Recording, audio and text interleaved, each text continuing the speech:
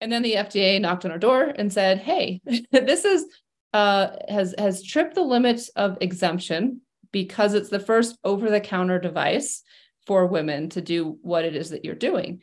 You need to show us that this is safe and effective for women to use at home in a home environment." And so we went through the FDA clearance process, got a 510K. Hello and welcome to episode 44 of the MedTech podcast. You join me, your host, Karandeep Singh Badwal, and on this episode, I am founder and CEO of Prove, a company dedicated to empowering women at every stage of life to track their own hormones quickly and easily at home. Amy went through the exact same challenges as many women do during infertility and leveraged her expertise to develop an approachable remedy. She discovered that for herself and others, the crucial element in achieving pregnancy was surprisingly uncomplicated. Comprehending the roles of hormones, their distinct functions, and ways to maintain equilibrium. This knowledge completely changed Amy's approach to fertility, ultimately resulting in the birth of her second child. On this episode, she discusses the lack of education around healthy conceiving in the school systems, the misconceptions around ovulation in the current healthcare system, revealing the surprising ways that traditional off-the-shelf fertility tests often fall short in truly testing ovulation.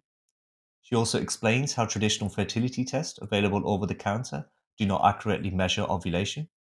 Additionally, she highlights the inadequate coverage for fertility treatments in health insurance plans and a discussion on the regulatory journey her device that was initially exempt from the pre-market clearance by the FDA, but eventually had to undergo a 510K process after contact with the FDA.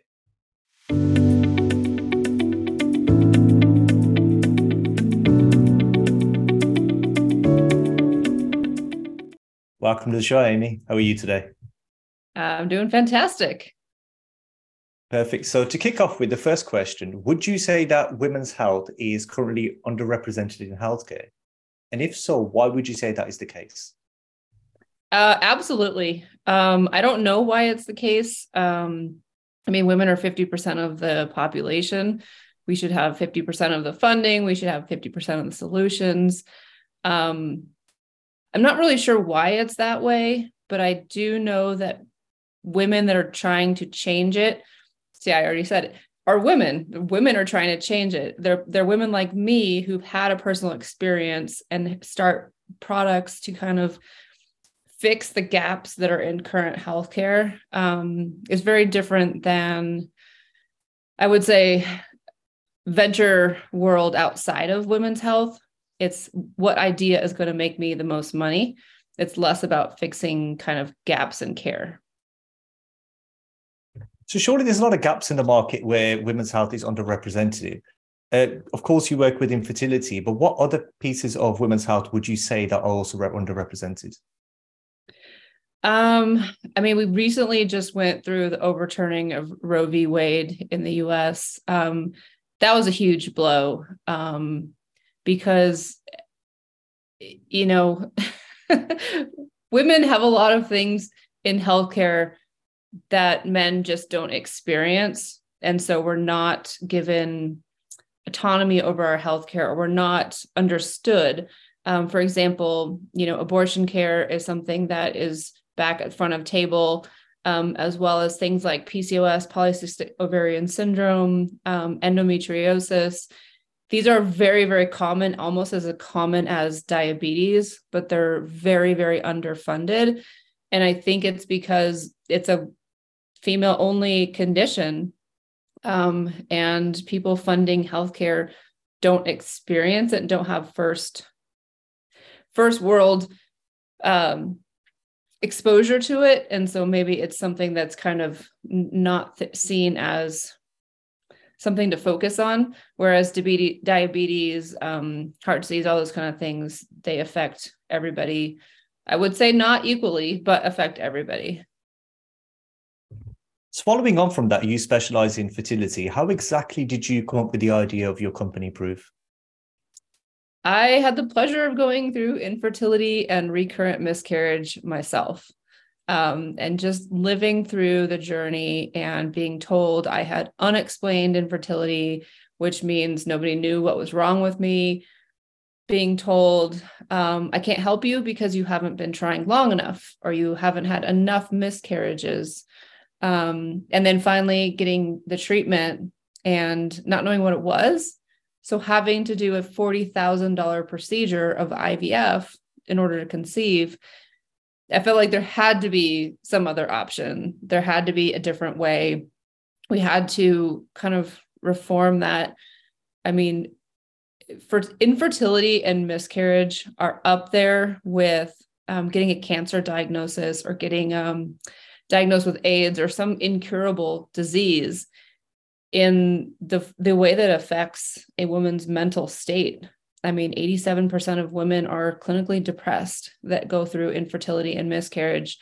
And so I wanted to help provide other solutions and answers to couples going through this so that they didn't have to wait till it was too late, and they didn't have to wait until IVF was the only option. So for the couples out there looking to start their pregnancy and someone has been through that journey, what knowledge would you share with them? Test early, get the screening early, go into your doctor early, being as proactive as you possibly can. People call it, a type A personality, get all the information. When you start to conceive, a lot of women realize that they've never been educated about this. They never knew what a healthy menstrual cycle was. They never got taught that in school. And so, it's like a whole new thing that you have to educate yourself around, this whole new thing. Frankly, 1 out of 5 couples have fertility issues.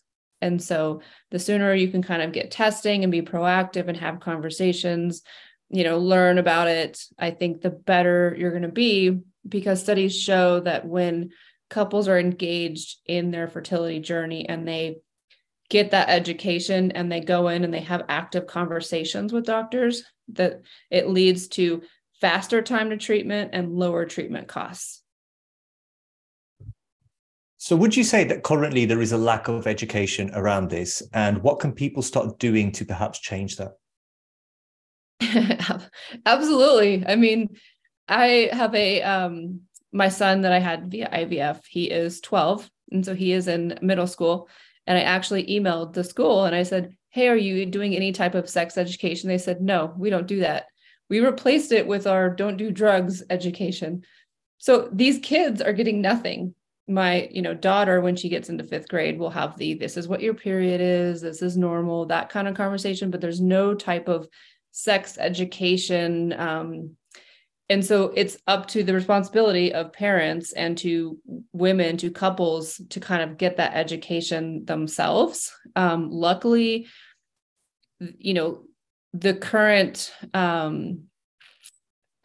would say the internet knows that there's a huge gap. There's a lot of companies that are trying to put out a lot of educational content. There are doctors that have platforms on Instagram, TikTok, YouTube that do a lot of education. So luckily for us, there are a lot of places to get that education. I would just be careful on where you're getting it from. But yeah, it's pretty much, something that you actually actively have to go seek to get that information, because it's not in any of the textbooks. It's not in any of the education. In fact, OBGYNs, reproductive endocrinologists that are specialized in fertility have very, very few education materials on the menstrual cycle and the hormones. And a lot of times you have to go to a specialist that has specialized in hormones, which are hard to find, to get that kind of knowledge. So it's a tough situation. But there's definitely resources out there.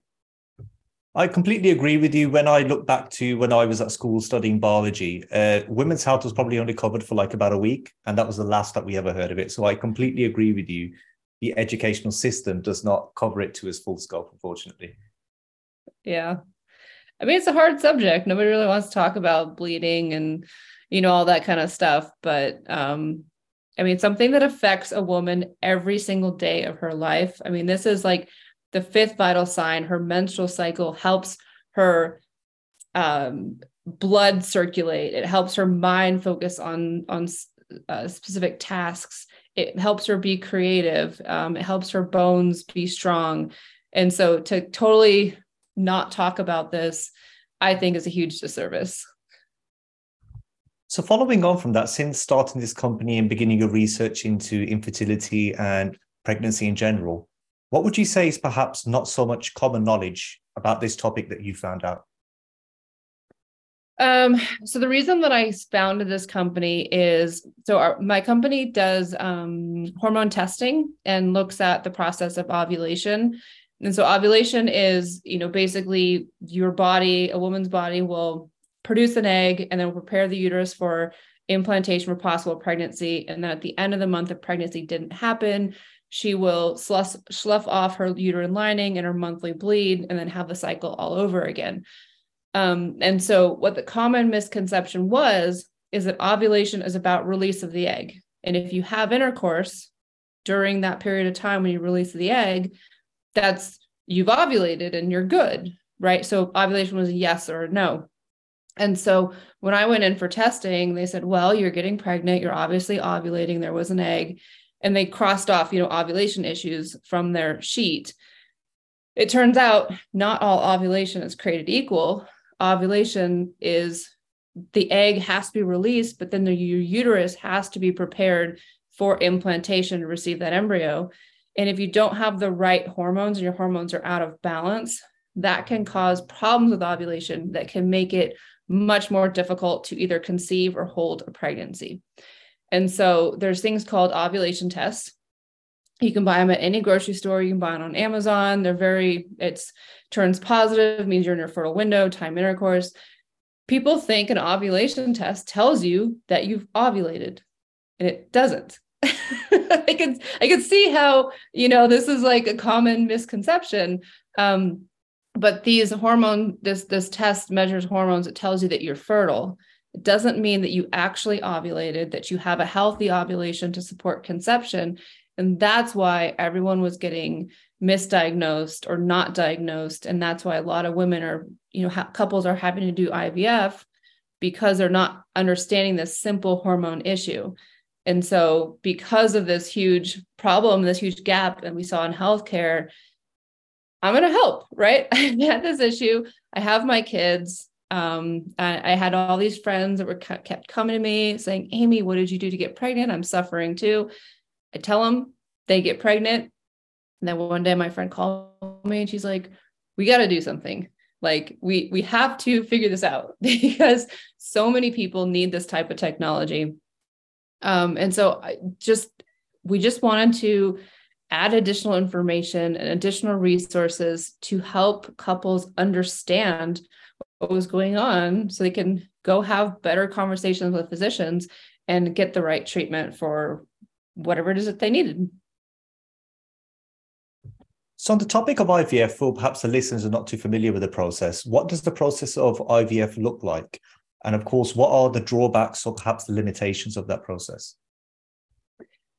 So IVF is in vitro fertilization. It is the most advanced fertility treatment we have. I call it a medical Band-Aid to getting pregnant, meaning that it puts a Band-Aid over anything that could possibly wrong.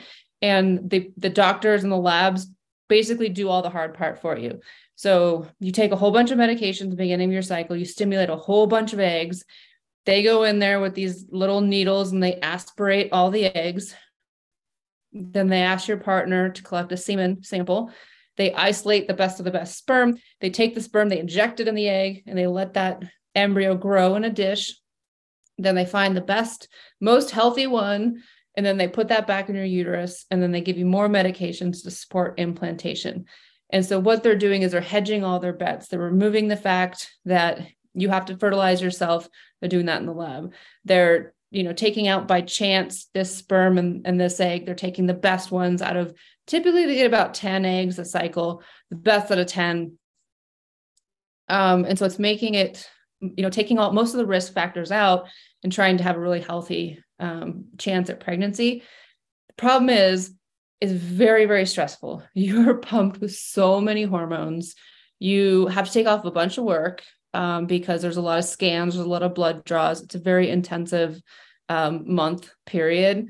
And it's very expensive. Currently in the US, a single cycle ranges between $20,000 and $30,000, depending on where you go, what additional services you add to IVF. You can do genetic testing of the embryo. You can do, receptivity assays of your uterus, like all this stuff to ensure higher success rates.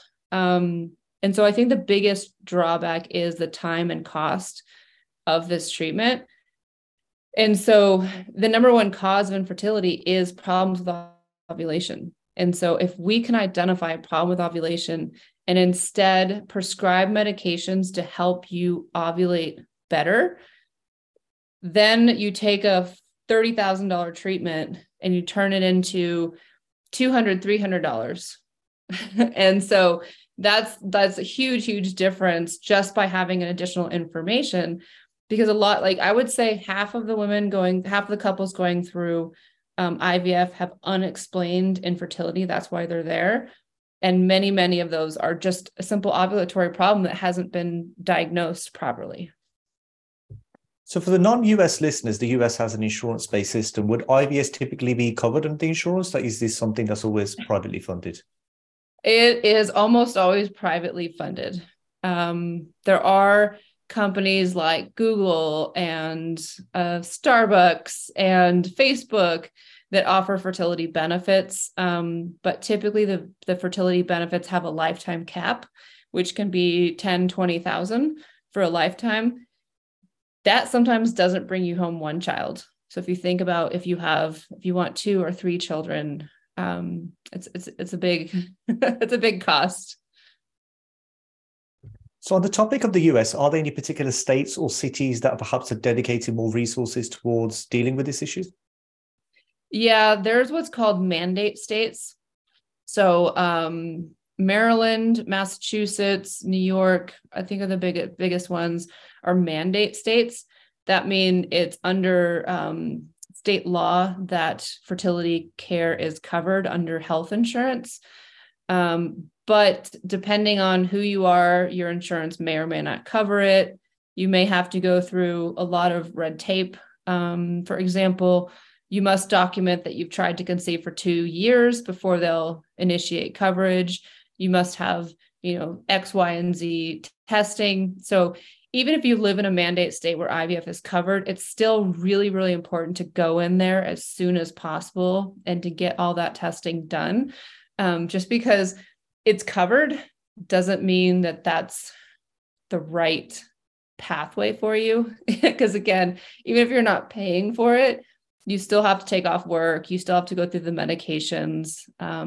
It's not the most pleasant of experiences. So if you could at all avoid it with additional testing or additional conversations, I would highly recommend it.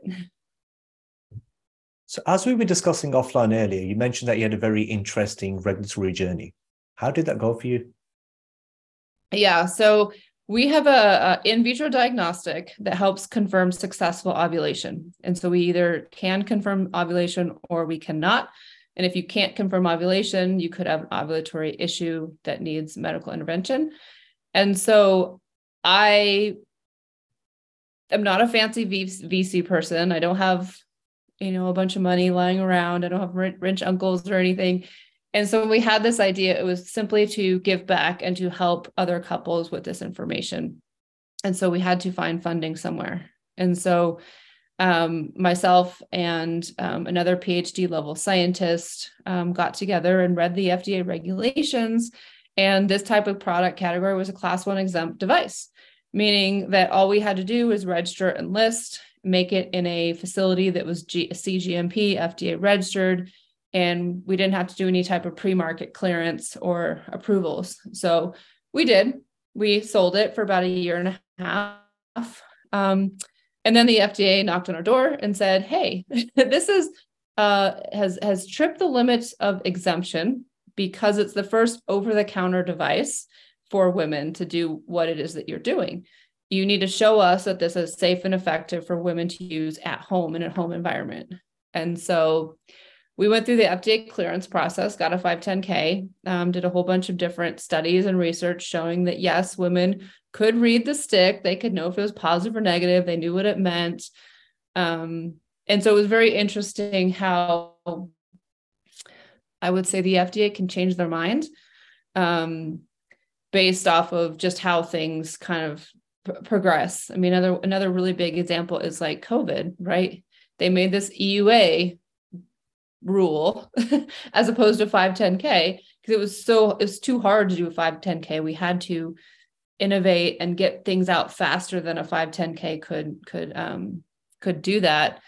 And so I would say things change, situations change, and we worked with the FDA and we got our clearance because we thought that was the right thing to do. Like, we want to make sure women use this safely and effectively, and we're getting the right information because it's about increasing knowledge. And if you can't give that woman the right knowledge to have those conversations, the test is pointless.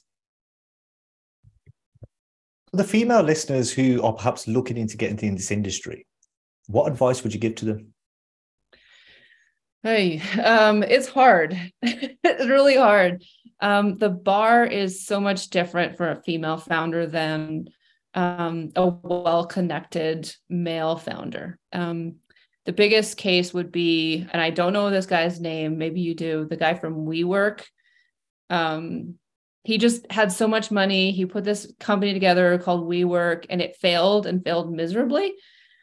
And so he came up with another idea, and it was just an idea on a napkin, and got hundreds of millions of dollars for the second idea after his first one was a horrible disaster. And it's like, why? Right? Whereas with a woman, she has to have an idea. She has to put that idea to life. And then she has to show that it is traction revenue building before she can get any money.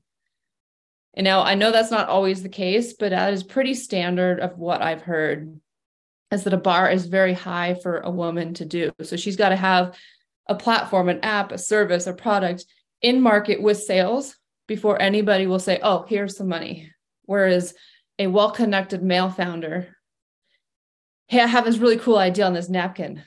Oh, cool. Here, let me just, send a bunch of money your way.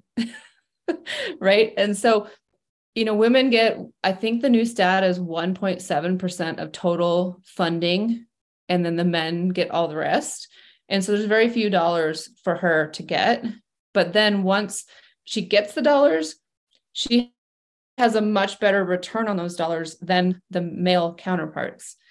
And so hopefully the tides will turn. But the biggest advice I give to women, be strappy, be outside the box, think of other ways. We did a crowdfunding campaign to get the first $45,000 of our company to do prototypes. And we found we didn't need to manufacture it ourselves. There was companies out there that could do it, that we could just pay them for. And so if you have an idea that you want to pursue, think about alternate ways besides raising money. Can you do crowdfunding? Can you get bank loans? Can you apply for federal grants? Can you do it without money? Is there some way to do something with much littler cost? Right. And so, try to think of other ways, because it is possible. We need women founders. We need what we are building, because these men aren't going to know about endometriosis, not going to know about fertility issues that female face, right? And so women have to do this. We have to figure out better ways to do it. And so that's my advice. Just, think outside the box, be scrappy, find a different way. So on the topic of crowdfunding, as you mentioned, what does that process actually look like, setting up a crowdfunding campaign? And what would you say are the advantages of this over, let's say, traditional methods of fundraising? Yeah, so there's two flavors of crowdfunding. One is Kickstarter, Indiegogo, where somebody donates money, and in return, you can give them a free product. And the other type of crowdfunding is equity crowdfunding. So they're giving you money, but you're giving them piece of your company. The one that we did was the first one. So we went through Indiegogo, and people would donate money, and in return, we would give them the first test that came off the line, right? And for us, it was good because it gave us the money to make the tests, and then we gave it to them, and then we used them to, kind of fine tune it and get the best information we possibly could to make a good product before we did a commercial launch. The hard part about crowdfunding is all you really technically need is some type of promotional materials. So we bought a $50 logo off of Upwork. I put all the promotional, stuff together using PowerPoint, export as JPEG. You write your own words, so you can do it all yourself. That's all you really need. But at the end of the day, no one's going to just find your page. There's this thing called marketing where you have to let people know that that's there. And so you have to account for that. So you either have to pay a marketing agency or, you have to think about that beforehand. Otherwise, you're going to get no traffic and no funding to your page. The second one is equity crowdfunding. I think that's okay too. Drawbacks are the platform takes quite a bit of the money that you raise and take some additional equity depending on what platform you're using. The second one is everything is very public. So all your numbers, your stats are all public, which means your competitors are also going to see how many sales you have, what's your strategy, what do you think you're going to win on, which can be a little positive or negative depending on who you are. So yeah, that's my advice on crowdfunding. So if we could go back in time and talk to the younger Amy during the time of completing a PhD in pharmacology, what advice would you be giving to her? That's a hard one. I don't know. Like I often think that, like, what would I go back and do differently? And I don't really know if I would go back and do anything differently. I think, as my career has progressed, I've always looked at the next step.